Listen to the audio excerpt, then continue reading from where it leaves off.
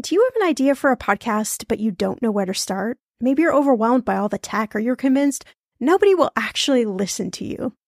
Well, I'm Shauna Game. After 9.5 years as a professional podcaster, at this show, everyone's talking money, and 25 million downloads later, let me tell you the secret to a profitable podcast. It is building a solid foundation, your podcast roadmap before you launch.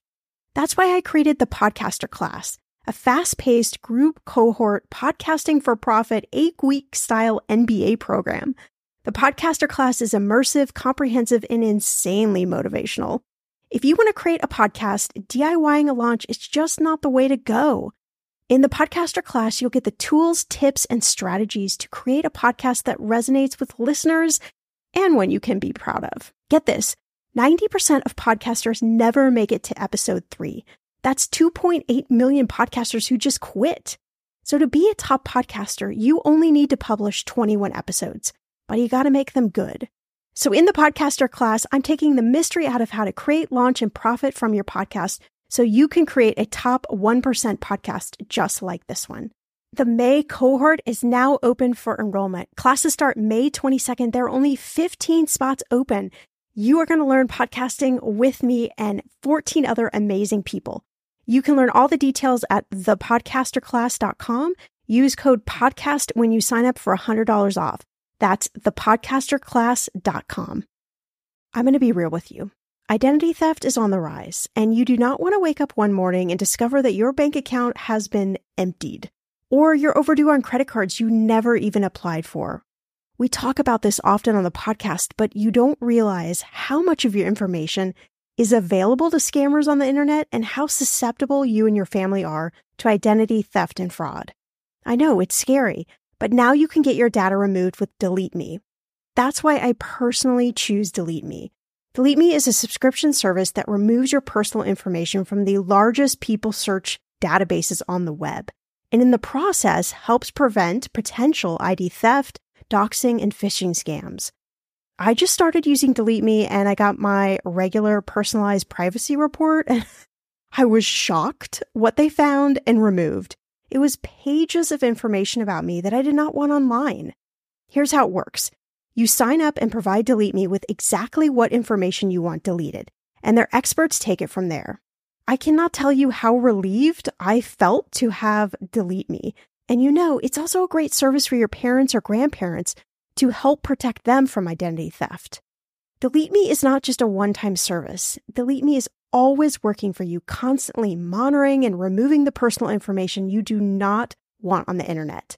Take control of your data and keep your private life private by signing up for Delete Me, now at a special price for my listeners. Today, get 20% off your Delete Me plan when you go to joindeleteme.com/ETM and use promo code ETM at checkout. The only way you get 20% off is to go to joindeleteme.com/ETM and enter code ETM at checkout. joindeleteme.com/ETM. Go to joindeleteme.com/ETM and use code ETM for 20% off.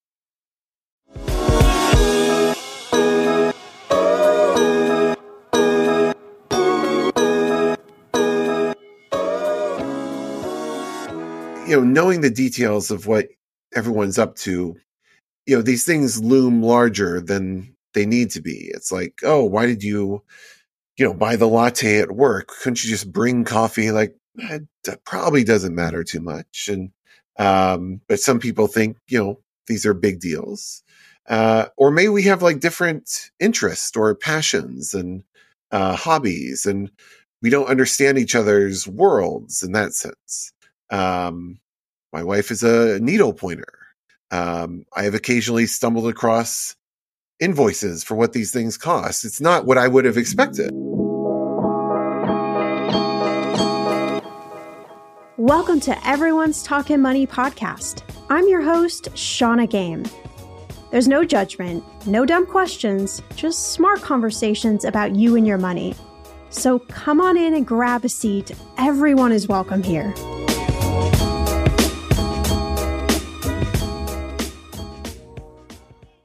Hello there. Welcome back to the show. I am Shauna. This is Everyone's Talking Money. And I just wanted to give a big thanks to Tasha, who wrote this review for the show. She says, I love this podcast. It helped me seriously like money a lot more, and I can have conversations without freaking out. So many great episodes, and I always leave each episode knowing a bit more than I did before. So please don't stop. Tasha, thank you so much for this review. I'm so excited that you're a listener, and I always love when somebody gets something great out of each episode. I know not every episode is for everyone, but if you could just take away one thing from each episode, then I kind of consider it job well done. So if you've not left a review for the show, I would be honored to have you leave a review. You can head right to the link in the show notes, or you can leave a review in whatever podcast player you're listening to this episode in right now. All right. I want you to raise your hand. Are you a tightwad or a spendthrift in your relationship? I have to admit it, honestly, I am mostly the tightwad. But don't get me wrong, I do love to spend money too. But get this, tightwads are more likely to marry spendthrifts than they are to marry someone like themselves. That's what motivated our guest, Scott Rick, a behavioral scientist at the University of Michigan's Ross School of Business, to write his new book, Tightwads and Spendthrifts, Navigating the Money Minefield in Real Relationships. So he was in search of one answer. Can seemingly opposing financial personalities coexist peacefully? It's a good question. In this episode, we're going to get to the bottom of it all. We're going to talk about how do you make peace with your partner? What is financial infidelity? Why financial translucency, aka not sharing all the details of what we spend our money on, could actually save a lot of partnerships? And how to talk to your kids about money so they don't mimic your tightwadness or your spendthriftness. So grab your partner or just slide this episode their way after you listen. It is a great way to open up a money conversation. All right, let's start. The premise of your new book, it revolves around this one question. What if I'm a tightwad and my significant other is a spendthrift? And we already know that it is just like a landmine when we're talking about couples and money and trying to, manage money together. I think let alone if you're at, opposite ends of the spectrum of how you, quote unquote, do money. So I thought, let's just start here. How do I know if I am the tightwad or the spendthrift in my own relationship? Sure. No, so we have a scale, a little questionnaire that people can fill out. I think most couples have a sense of how these things are going, but it can be, I think, useful to get it on paper and get some feedback and see where you stand relative to kind of thousands of people who have already completed the scale. And, that can give some useful context in the relationship.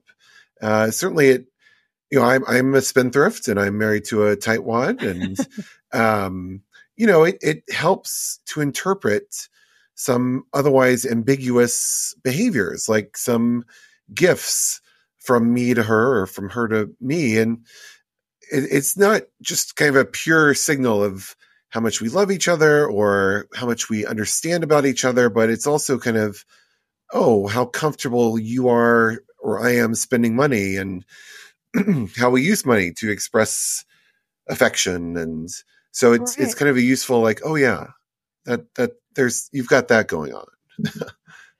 It's interesting as you're talking, I'm trying to think in my own marriage. I think it's weird. Like I have tendencies of being a tightwad and then tendencies of being a spendthrift. I think it depends on the situation. I would kind of say the same thing about my husband. Interesting enough, we grew up in very different backgrounds, and money, the relationship with money and how money was talked about dealt very different.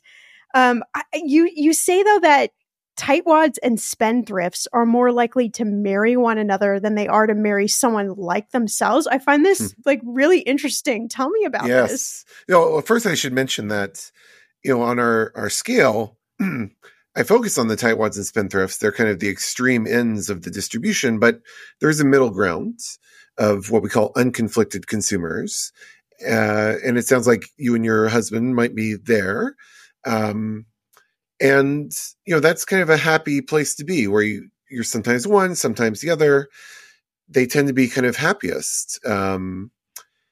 They kind of spend more or less what they think they should, whereas the tightwads are spending less than they think they should. Spendthrifts are spending more than they think they should, and both of those extremes are kind of conflicted in their Right. approach to money. And when you have something about yourself that's kind of bothersome or kind of something you're self-conscious about, you don't love to see that reflected in someone else. It shines like a really uncomfortable spotlight on it.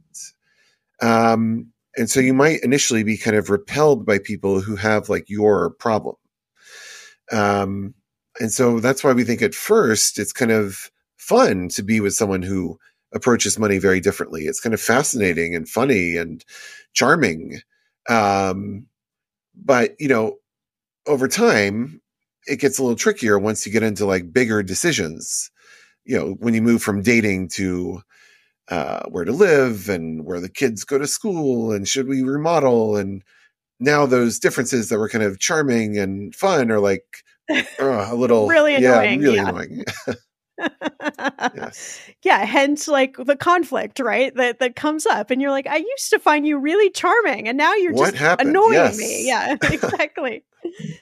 Yeah, so can these two like polar opposite type people, can they coexist in like a really financially peaceful environment, or like how do they get to that place? Sure. Well, part of it is over time you kind of can fix each other a bit and kind of move towards the center. And we see that relationships that do kind of survive over time, you do see a little movement, some convergence over time. And that's a good thing. The couples where you don't converge, you see a lot of fighting, or they're not a couple anymore. They kind of fall out of the sample, scientifically speaking. But so there's that. But there's also kind of how money moves in the household and what we know about our partner and how they use money. And I do think account structure can be a way to kind of minimize unnecessary friction over money. So the structure that I love, and I have some research to support this, is like all incoming money gets laundered through a joint account. So it's all our money. There's no kind of yours and mine. It's just all ours. But then we each have a separate account attached to that joint account. And so, we each can take from the joint account as needed. Maybe that's on a schedule. We agree like, we each get X per month. So we each get a little piece of our money to spend kind of without close monitoring. Cause, knowing the details of what everyone's up to, these things loom larger than they need to be. It's like, why did you, buy the latte at work? Couldn't you just bring coffee? Like, that Right. probably doesn't matter too much. And, but some people think, these are big deals. Or maybe we have like different interests or passions and, hobbies, and we don't understand each other's worlds in that sense. My wife is a needle pointer. I have occasionally stumbled across invoices for what these things cost. It's not what I would have expected, right? It's, Right. but whenever you're not like an expert in something, you can't tell the difference between like the good or bad version of it. Like if I know nothing about art, it's like an art print is going to look like, I don't know, is that the real thing? So we don't have the expertise to kind of judge each other's spending. So as long as we can kind of keep it within some agreed upon general number, I think the details are just unhelpful. So it's, you hear a lot about financial transparency within relationships. I say, well, how about financial translucency? Like it's, you get a sense, but the details, they're available upon request, and hopefully the requests are few and far between. Right. Yeah. It's interesting. I came up with this idea a few years ago when I was a practicing financial planner, and I worked with a lot of couples, and I was more of a therapist than I was actually, helping them with their money. And so I really got firsthand knowledge of the behavioral side of money and the relationship with money, and how much about money and how we interact with money, and certainly how we do it in relationship, we just don't understand because we don't spend time like exploring, well, how did I grow up and what patterns am I mimicking, and what generational traumas kind of come through, and like all of these big things that play at this big role. And I was working with a couple, and I came up with this idea of, I called it a don't ask, don't tell spending limit. And so it was this dollar amount that you could agree on, that each other could spend up to that amount. And there were no questions. There were no judgment. Like there was just nothing, and I like what you're saying here, because this idea of translucency is like, okay, I have an idea, but you also have some sort of free reign to spend money, and maybe that can create like a healthy, coexistence. I think so. And you can build in, I think you can build in some guardrails. I think the first step is like, oh, let's, I have a sense that we've been pulling stuff out of the joint account, maybe more than we planned on. Can we do some self audits? All I need to hear from you is that you did it. I kind of trust you to look over your numbers, and if you see something's amiss, I trust you to kind of address that. Now, you're always free to say, I'd love to get another pair of eyes on this, and invite someone in, and that's great, and we should do that as desired. But the default, I think, is we have some autonomy, some individuality that we get to maintain, a little privacy. Whereas, yes, we need to know kind of the big number, but not the components. Where do you think like some of the landmines exist, like with couples that don't set up kind of these boundaries and guardrails and have these conversations? Is it largely because we don't maybe understand our own thoughts and feelings around money, and so we bring them into a relationship and we start projecting things like judgment and shame and all of these things that, like, we're not comfortable with ourselves, and then it just creates like an even bigger eruption in a relationship? Yeah, no, I think eruptions in romantic relationships and just any interpersonal relationships, kind of not kind of understanding where you're coming from and why. And I do think that's a useful exercise.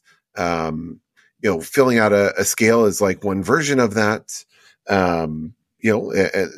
As I'm sure you've discovered over the years, like talking with trained professionals is also kind of a useful thing to do to explore that. And but no, it's helped kind of again, just kind of knowing where we're coming from, and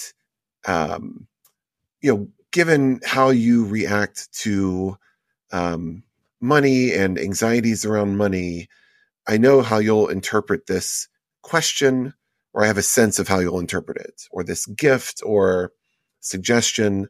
So it really does help to kind of navigate that minefield.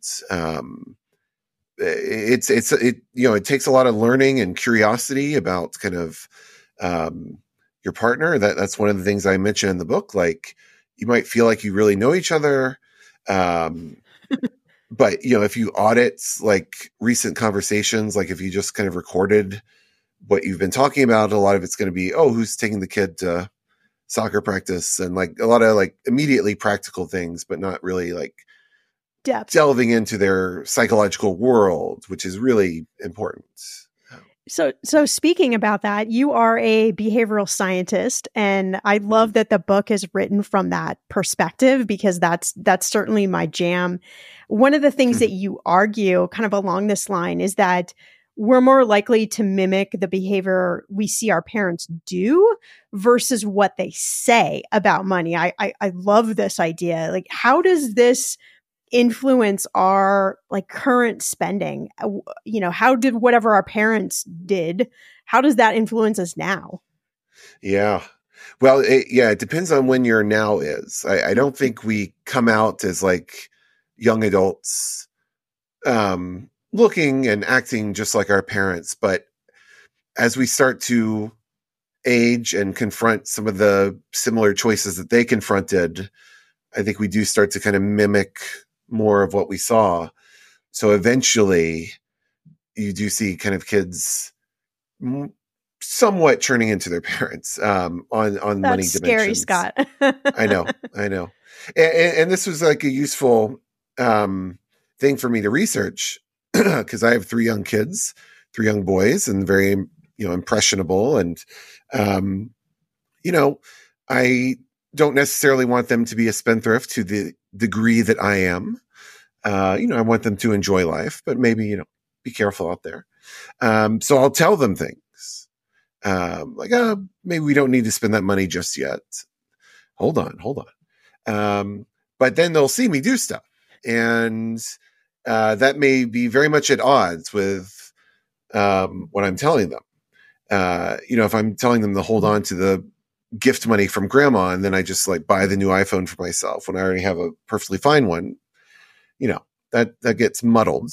But yeah, so what we see is that the what they see you doing is a much better predictor of what they end up doing than kind of what they hear. But what they're hearing is usually, these extremes are kind of saying, well, don't be like me. Do as I say, not as I do. But they often do as you do. How do you do that research? Like how do you find out, these kind of like trends? Yeah. So, well, one interesting method is, we bring parents and kids into a lab and like a real kind of, it feels like a living room, and we give them like money scenarios to talk through, just like where it's not clear what these characters should do. And, the kid says, oh, maybe this character should keep their money and not buy the toy. And the parent will say, it's okay to buy a little toy. Or, we see kind of how the parents respond to the kids, and we see kind of the extremes kind of suggesting you don't have to be as extreme as me. Okay. Yeah. So they're kind of reeling in their kids a little bit. But how the kid ends up behaving, like if we let them loose in a little laboratory store, and give them money to buy toys, it's much closer to kind of how the parent behaves than how the parent verbally guides them. Okay. So kind of knowing this perspective, then if we have kids, or let's say we're getting ready to have a kid, how do we talk to our kids about money? And I think, how do we teach them about money, knowing that like our complexity with money is like so complicated just itself? Yes. Layers upon layers. It's, one thing it's helped me to recognize is like, oh, they don't kind of arrive on the planet kind of knowing what that credit card means, and kind of, that just seems like a free, gift card to them. And, so kind of spelling out, well, what this means is I do this because, of course, you keep in mind that later I'll have to pay money to this bank. And, so I try to, get those kind of basic financial literacy things. And they enjoy talking about that and learning about that.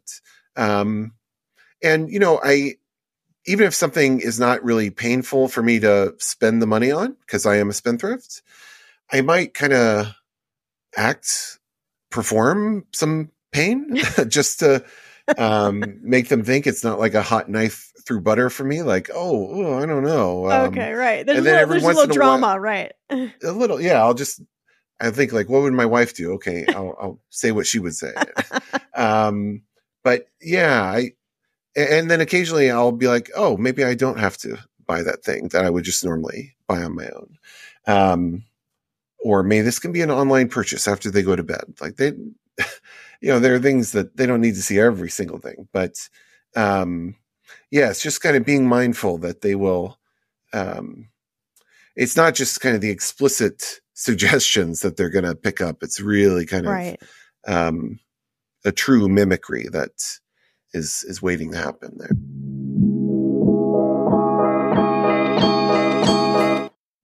Okay, friend, I want to know, what are your money goals this year? Are you saving to buy a house or maybe a wedding or a dream vacation to somewhere tropical? If that's you, please, please take me with you. Or maybe you want to just grow your emergency fund because, let's be real, life is expensive.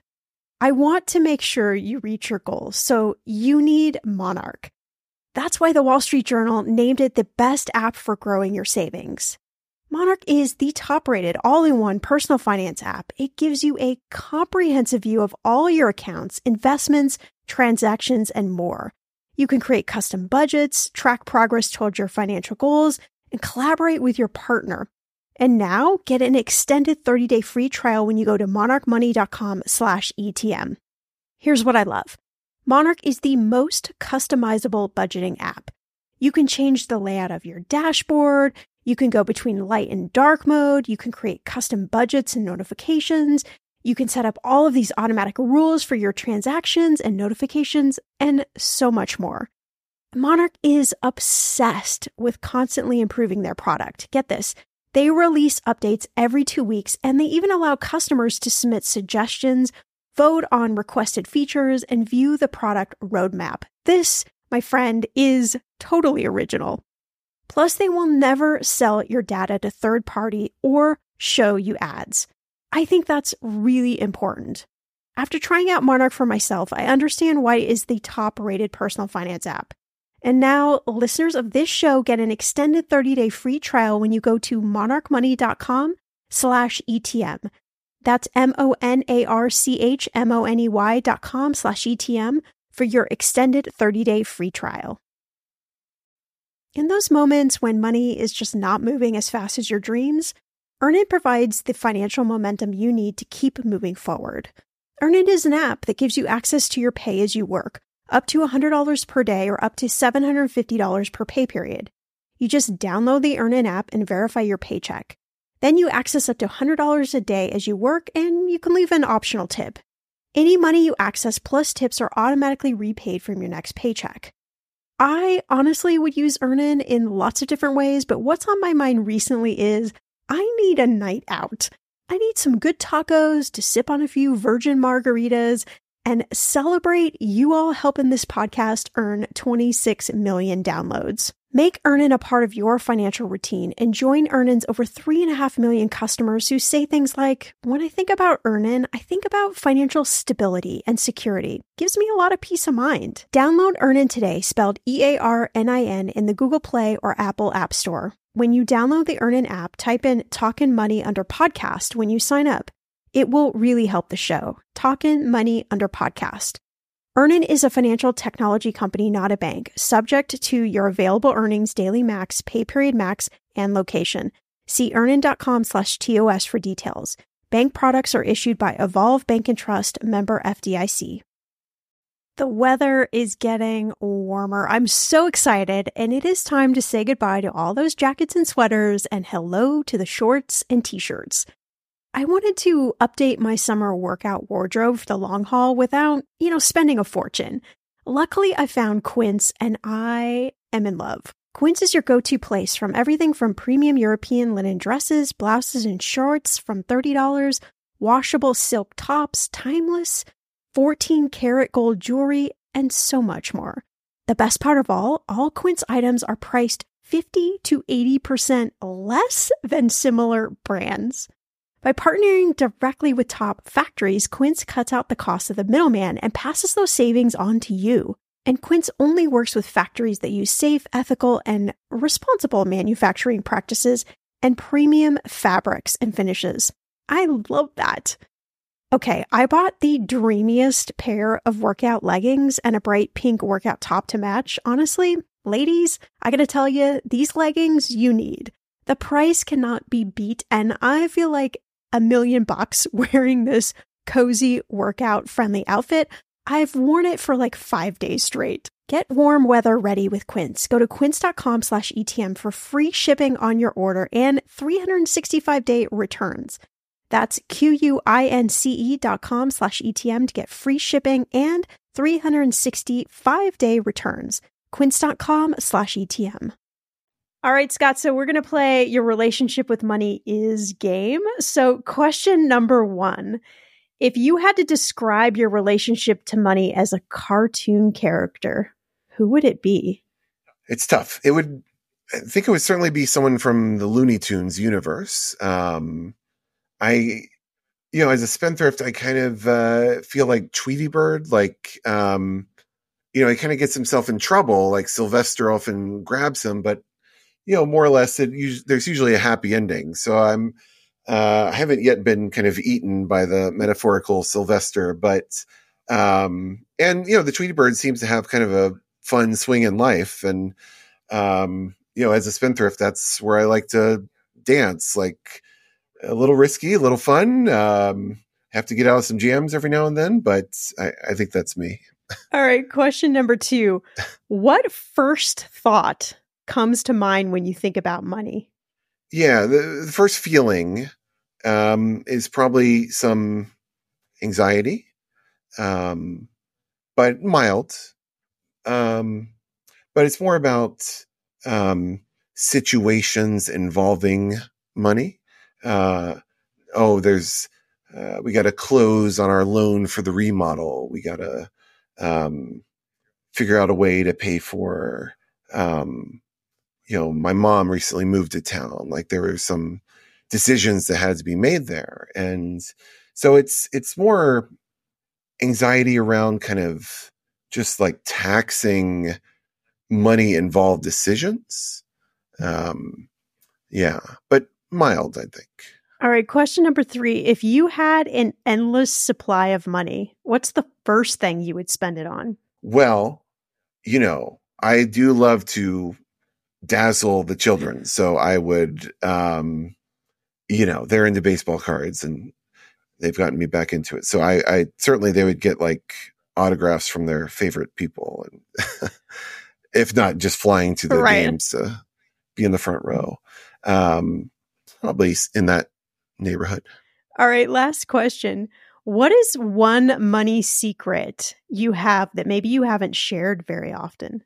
In writing the book, I think I kind of explored some of my past. And, I grew up in Houston, but a lot of my time was spent in Vegas. My grandparents lived with us in Houston and they kind of got bored and they said, "We love you, but we're moving to Vegas." And that was kind of sad, but we were like, "Oh, we get to visit." And so I spent a lot of summers as a youth, just like hanging out in casinos, and it's pretty fun. I looked older than I was, which was fun then. It's less fun now, but, so I didn't get too much trouble from the security guards. But it was a very interesting, look at like non-optimal financial decisions, let's say. And not, some of them were bad, but they weren't terrible. So it was an interesting, daily exposure to this balancing of financial and psychological well-being, that I feel like I've kind of carried that desire for balance into my adult life. And yeah, sometimes you see people who seem to be kind of too high on one or the other, but I strive for a balance, from my Vegas childhood.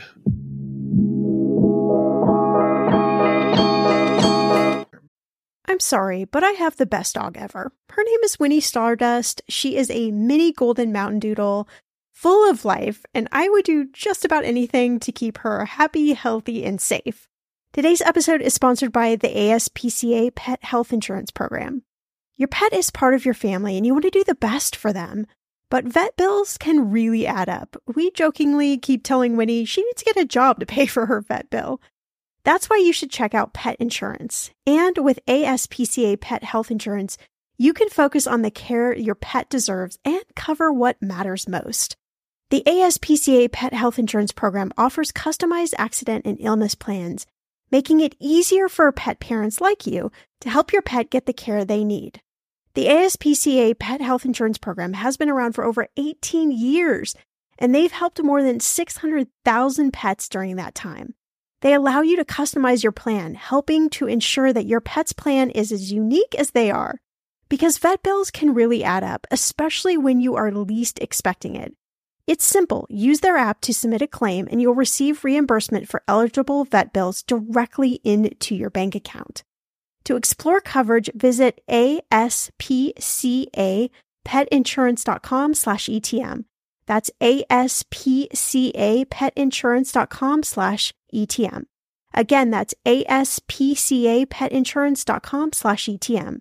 This is a paid advertisement. Insurance is underwritten by either Independent American Insurance Company or United States Fire Insurance Company and produced by PTZ Insurance Agency Limited. The ASPCA is not an insurer, is not engaged in the business of insurance.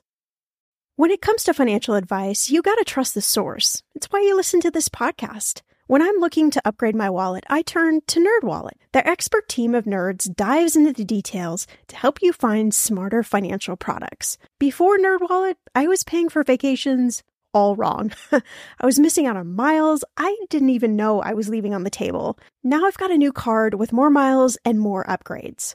What could future you do with more travel rewards?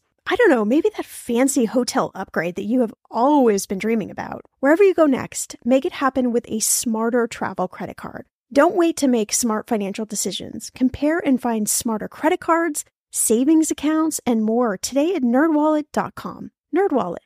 Finance smarter. As with all cards, credit is subject to lender approval and terms apply. When you need mealtime inspiration, it's worth shopping Kroger, where you'll find over 30,000 mouth-watering choices that excite your inner foodie. And no matter what tasty choice you make, you'll enjoy our everyday low prices, plus extra ways to save, like digital coupons worth over $600 each week. You can also save up to $1 off per gallon at the pump with fuel points. More savings and more inspiring flavors make shopping Kroger worth it every time. Kroger, fresh for everyone. Fuel restrictions apply. You know, I've read a lot of articles. I've done a lot of talking about money trauma, and I'm a certified trauma of money specialist. And, you know, I think that there's a lot of research that still needs to be kind of done in that area. And, you know, there isn't a specific diagnosis like there is, you know, PTSD or anything like that. But, you know, one of the things that I learned that I really think has a kind of great importance is when your parents didn't talk at all about like the things that they didn't say, you were still picking up cues, and you were developing this kind of unconscious relationship or relatability to money that you didn't even know was there. So sometimes we talk about it like, what did our parents, you know, say or do? But what if there was like a void of all of that, but you still, you know, picked up some sort of trauma or response? I don't know. It's so fascinating to me. Like it's very, very layered, like an onion kind of peeling back, but I think it's really interesting. Yes, very much. And so, yeah, I try to debrief them on some items, because, you know, we're exposed to a lot of inequality in both ways. And, you know, it's hard for them to wrap their mind around. It's like, why can't we do what this other family did? And, yeah, it's, you know, we can't explain every single choice that affects their economic lives, but we do try to, just tell them kind of the mechanics of the system and helping them understand the world that they live in. It's, very tricky. Yes. Yeah. If you can explain that, I would love to have you over to explain it to me. Right. Okay. So couples, so we have these different, sort of spending habits. Are there things that we should be talking about like ahead of conflict? Like, should we spend more time talking about our thoughts and feelings around money or what's kind of really going on versus just, you know, I'm blowing up because you're spending, you know, $150 at Target every week? Yes. Yeah. I mean, you know, first step is, do I need to know how much you're spending at Target? But, and of course, what does it mean to spend X dollars at this place? Like, do I need to see the receipt? Like, it could mean so many different things. But again, as we discussed, like having those kind of private individual accounts, seeing things at a high level. But no, it kind of getting to know what is on your partner's mind, what is stressing them out, what is kind of what are they looking forward to, what are they dreading. These are useful things to explore. And just keeping in mind also that a lot of us kind of overweight the small stuff. So yes, maybe it was a mistake to have bought that indulgence, whatever the item is, but in the grand scheme of things, that's probably not the difference between kind of wealth and not wealth. There are bigger systematic factors at play there. And, so that kind of like deprogramming is also just helpful. Yeah. So there's also something interesting. We talked about the idea of financial translucency. You talk also about financial infidelity, and that this has been used, you say, like far too broadly in covering kind of harmless behaviors. And that, spending that's out in the open is usually what gets couples in trouble. So tell me a little bit about like what actually is financial infidelity then? Well, as far as I can tell, any behavior that falls short of complete proactive transparency is considered by many to be financial infidelity. So one example from a pretty popular personal finance website, I saw this and kind of stopped me in my tracks. So you go to the store, you go to a grocery store, you spend $100 on groceries, you pay with a debit card, and you withdraw $20 in cash on top of that. And you don't tell me that. Mm. So if I see the bank activity, I'll see, oh, you spent $120 on groceries. I won't know that you had a little $20 spending spree. And so the fact that you didn't disclose that is financial infidelity. To me, that seems kind of unduly strict. I think for many of us, I don't care if you withdraw money and don't tell me about it. Things like, does your spouse kind of tell you how much they're spending on gifts for friends or family? I don't tell this to my wife. She doesn't tell me. I don't care. I hope she does get her friends and family nice gifts. My goodness. So there are just things that we don't need to know. And so I think a lot of innocent, perfectly functional behaviors are being labeled as financial infidelity. And, I can understand why it gets a lot of attention but I don't know, it seems a little overblown to me. Now, of course, there are acts of truly deceptive financial behavior, secret addictions, affairs. I mean, these are big problems. I'm not sure they're financial problems. They involve money, but they're not for someone like me to solve. I mean, you need counseling and treatment, and I'm not sure, a different account structure is going to solve that. Right. But yeah, as you note, I really think it's like the unaffordable mortgage we both chose to enter into that's more likely to sink us than, these little undisclosed financial decisions, moving to the wrong city when you don't have the income for it, and sending the kids to private school when that's not affordable. Those are the big ticket things that can really do you in. You put together this whole book. We've talked about so many different pieces of this, but I'm wondering, like, what are some of the biggest like ahas that you took away from all the research and kind of putting together this idea of, managing money in a relationship? Yeah, no, I think I certainly the account structure insights were kind of a useful aha moment. I'll call it a moment. It's kind of the result of like years of research kind of building to it, but that has been quite useful. Certainly the children aspect was a wake up call.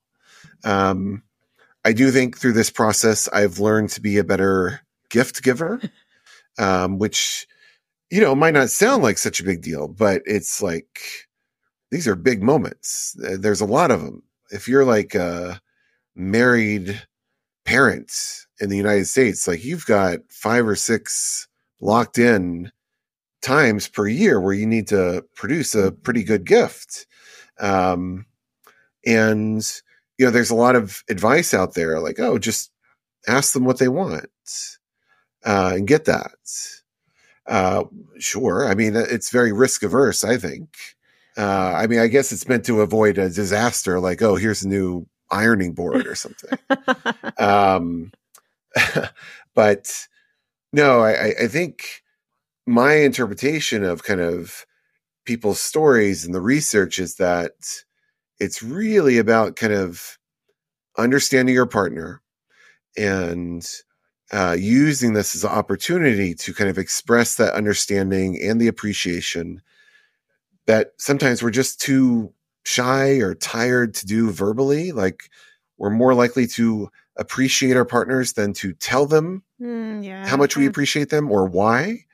It might just seem, again, if we're having a conversation about very practical things and who's going to take the dog for a walk and like all these things, it might feel too weird to bring up like, these qualities that we admire about them. And it's just like, okay, well, let's get back to the grocery order here. Right.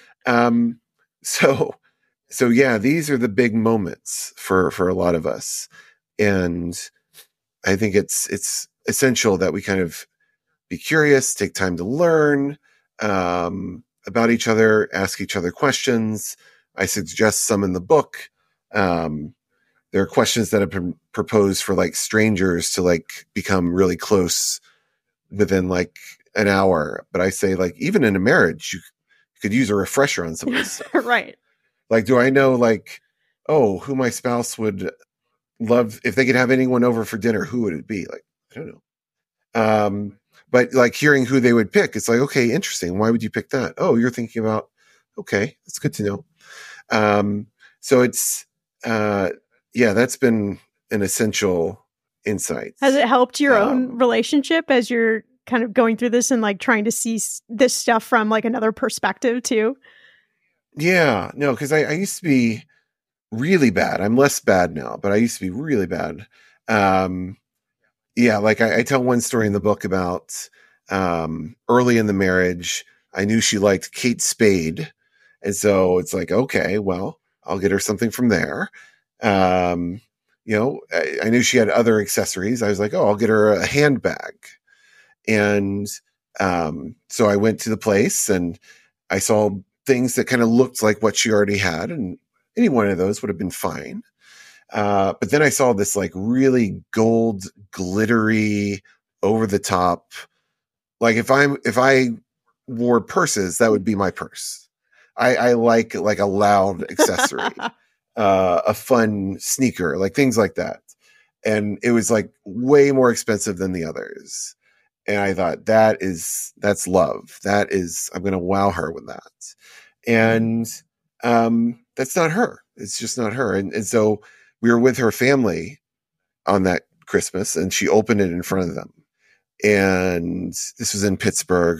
Her close family's from Pittsburgh and they're like real Pittsburghers. Like they're not like, they're going to say not it fancy. like, yeah. Yeah. I mean, they're perfectly lovely, but yeah. And she opened it and it was just silence. Just, you could hear the tumbleweeds and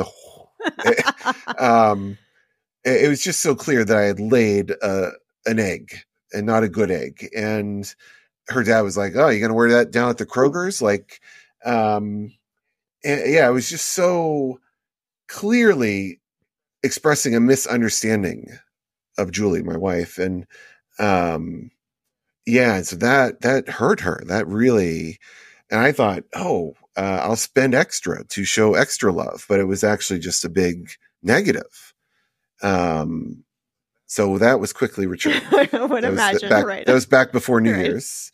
But yeah, it's, as a spendthrift, my inclination is to spend to show affection, but a good gift requires sacrifice, I think. And spending for someone like me it's no sacrifice. I do it all the time. If I want to sacrifice, I need to do some legwork. I need to plan something or track down, some merch from a band she likes, or, a playbill from some show that she enjoyed. Like, got to put in the effort. Her, on the other hand, if she buys me something expensive and, something that I like, of course, but that's a real gesture. Like, I know it hurts her. Right. She had to let go of that money. Yes. And so for her, to me, that means something. So we have to demonstrate our sacrifice kind of based on kind of what we know about each other. And so that has been very useful to kind of think through. So, we're up on this time, like end of the year, beginning of the year, kind of starting where people are thinking a lot about money and goals and all of that sort of stuff. So, if we're in a relationship and we're either the tightwad or the spendthrift, like, how do you suggest, this time of year, how do we come together? How do we embrace spending and really, I think, do it from more of a, sort of partnership aspect? Yeah. So, certainly when we're jointly spending on others, like kids or our parents, that's great to do together. Certainly I should not be left to my own devices to buy the gifts for the kids, because I'll go overboard. And so it's a good, she's my wife, she helps me kind of control myself, and I kind of help her loosen up a little bit. And, so hopefully couples can embrace that and, recognize that there are some productive disagreements that can happen. And, but again, with the new year coming up, I mean, that is the perfect time for a fresh start. And, a lot of behavioral science suggesting that these can be crucial moments to kind of fine tune your habits and approach to things. And, I have a chapter in the book about how you can kind of take steps to loosen up as a tightwad or to reel yourself in as a spendthrift. And, it's all kind of turning up or down the dial of how much attention you're paying to money leaving your possession when you're spending. So, like, I'm a spendthrift, but when I was in grad school, money was extremely tight. So I really had to, like, ratchet up my own pain around spending. And so I would only spend in cash, and I would kind of train myself when I go to the ATM. That was a painful moment because the account got lower. And then when I would spend the cash, the wallet got lower. So that was like double pain. I'm not sure that's like a recipe for happiness, but just to get through a rough time, I was able to dial up the distress. And if you're a tightwad, I think there are ways to dial it down. Looking at things in terms of investments, sometimes, other people can help you reframe a purchase or a decision as an investment. That kind of thinking helps a tightwad. Getting kind of outside objective feedback on your financial situation. Like, you can convince yourself like, oh, I'm going broke, or, sometimes, hopefully not too often, but sometimes that can be true, but it can also help to kind of get someone else to say, oh, you look pretty good to me. Loosen up. You're okay. Yeah. So yes, New Year is a great time to reset. I love this idea of financial translucency, right? Like not sharing all the details of what you spend your money on. I think it could really save so many partnerships, relationships out there. And like Scott was saying, we're not saying you should lie to your partner, but you shouldn't have to justify every little thing that you buy. I shared this in the episode, but I think it's a great idea to set this limit, this amount of money that you can spend without questions, without shame, without judgment. Any amount over that, yeah, you got to have a little conversation. But I think it's just a really healthy way to set up your money partnership so that there's still some freedom. But of course, there are, some boundaries around there. It takes a little practice.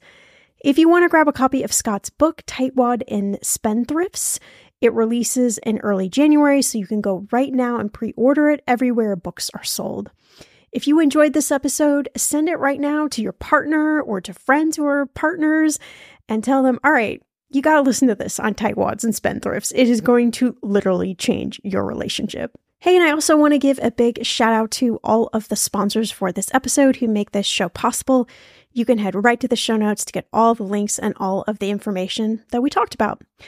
I will see you back here, my friends, in a few days for a brand new episode.